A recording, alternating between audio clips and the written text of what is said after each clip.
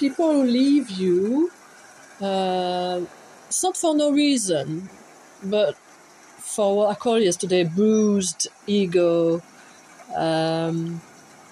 that disguises a lack of confidence or conflict in them.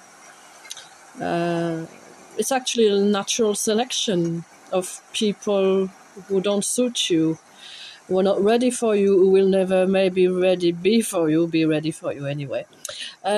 So, yeah, it's slightly hurtful when you've had a good time with them that they just choose to disappear. I find this so rude. That requires an explanation from the person, because if you spend a good time, if you've established a good connection that made you feel good, and they disappear because they feel hurt, which happened in both guys that just left me. Disappearing, cutting off, it's like a slap in the face. It's the same effect. It's that level of rudeness that shouldn't reach me, that because it's unwarranted and it's wrong in my view.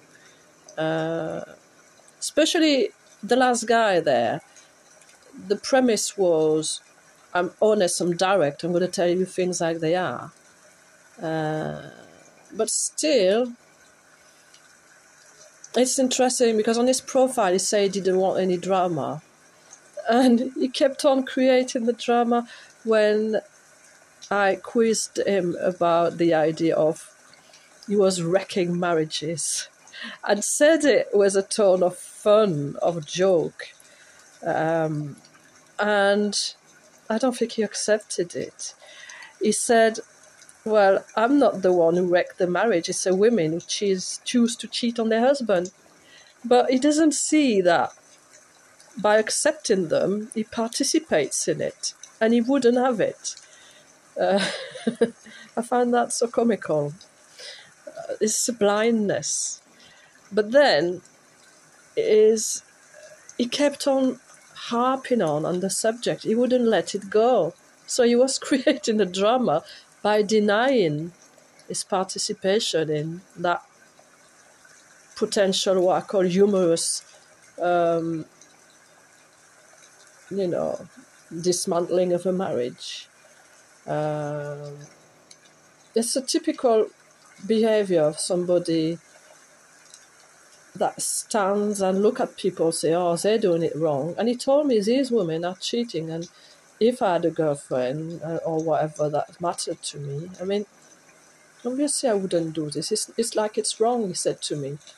Yes, and still he was communicating with this woman, saying, oh, I'm horny, send me pictures and video call them and have fun with them.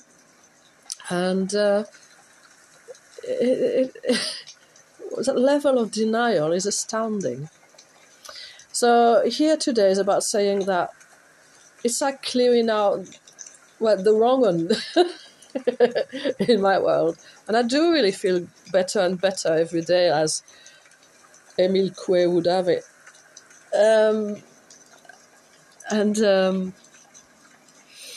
It's all for the best.